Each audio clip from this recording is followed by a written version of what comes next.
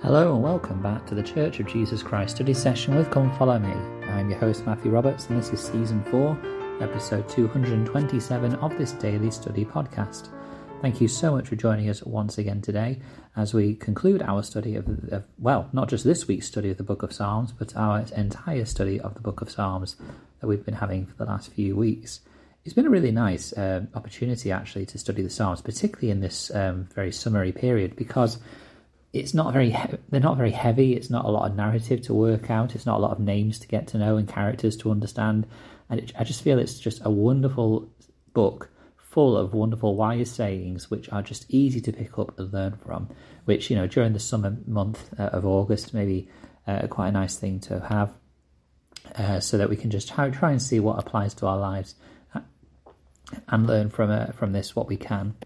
Of course, next week we'll be going into Proverbs and Ecclesiastes, which are further wisdom literature, to be fair. So the learning in the style of the Psalms that we have had for the last few weeks won't end next week, but just moving into a couple of different books of Scripture. But this is obviously a great opportunity to conclude this today. So we're going to have a look at Psalms 146 to 150, as the Come Follow Me manual suggests, which focuses on further psalms of praise, concluding at the end of the book of Psalms. I mean, these chapters, these psalms are just wonderful songs of praise, basically. Opportunities to praise the Lord and to glorify his name for what he has done for us. In verses 2 and 3 of Psalms 146 it says, "While I live will I praise the Lord, I will sing praises unto my God while I have any being. Put not your trust in princes, nor in the Son of Man, in whom there is no help." Now, to note here, Son of Man, which we often use as a name for the Saviour, this is not referring to the Saviour, as it's not capitalised. So it's talking about mankind in general. So, of course, the psalmist here is trying to say that we shouldn't put our trust in the flesh, the arm of the flesh, but rather in the Lord, and that he will help and support and sustain us. Going into Psalm 147, there is further sentences and phrases that really do encapsulate this spirit of praising that we need to have.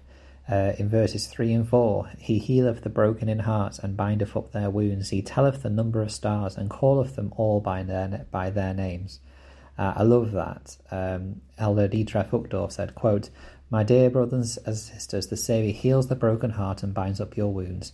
Whatever your challenges may be, wherever you live on this earth, your faithful membership in the Church of Jesus Christ of Latter-day Saints and the divine powers of the gospel of Jesus Christ will bless you to endure joyfully to the end." Close quote. And Elder Neil A. Maxwell says, quote, "I testify to you that God has known you individually for a long, long time. He has loved you for a long, long time. He not only knows the names of all the stars, he knows your names and all your heartaches and your joys. By the way, you have never seen an immortal star. They finally expire. But seated by you tonight are immortal individuals, imperfect, but who are nevertheless trying to be like Jesus." Close quote.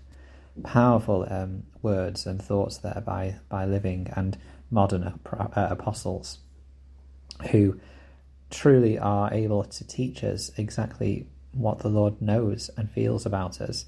He is aware of us, each and every one of us. He can name and number the stars in the sky, and he can surely know us by name, and he does, for we are his children. He loves us. He desires us to become better, to be better. And this comes down to the question which the Come Follow Me manual asks about this, and I want to come to it now. It says in the section for this, quote, "As you read these final psalms of praise, think about reasons you have to praise the Lord. Why is it important to praise him? What are ways you can praise him?" Now, first of all, reasons you have to praise the Lord. Of course, those are personal to you. As the psalmist lists his reasons for praising the Lord, the way that he heals the broken hearts, binds up their wounds, he knows us by name, he lifts up the meek. It's just full of beautiful things which indicate why he, whoever is the psalmist, the author of these psalms, why they praise him. I mean, if you look in Psalm 118, it starts with the word praise for the first 4 verses. He is inviting us, or they are inviting us, to praise the Lord because of everything that he has done for us. So the next question is, why is it important to praise him? Why do we have to praise the Lord? Why are we invited so often in this book of Psalms to praise him for what he has done? Is it not enough that the Lord has done this for us and we can be grateful for that? But I suppose, in praising him, we are showing our gratitude for what he has done for us. We are seeking to emulate, seeking to come closer to him. And I think that that's what praising does for us. As we praise and we call upon the name of the Lord, we become more connected with him. We seek more after him.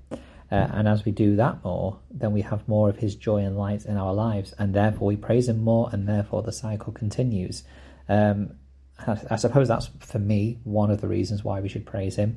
But I'd be interested to hear your thoughts on that. So again, Facebook group, the usual places. Facebook group, Church of Jesus Christ Study Session with Come Follow Me. And you can email ldsstudysession@gmail.com. Please do answer some of the questions that we are posing here, because I'd be very interested to hear some of your thoughts on this. Why is it important to praise the Lord? And then finally, what are ways you can praise him? I mean, many ways, of course, we can praise him. We do so through what the songs we sing. For example, like the Psalms are songs that were sung in the ancient times. And actually, if you look at Psalm 119, it says in verses 1 to 3, "Praise ye the Lord, sing unto the Lord a new song, and his praise in the congregation of saints. Let Israel rejoice in him that made him. Let the children of Zion be joyful in their king.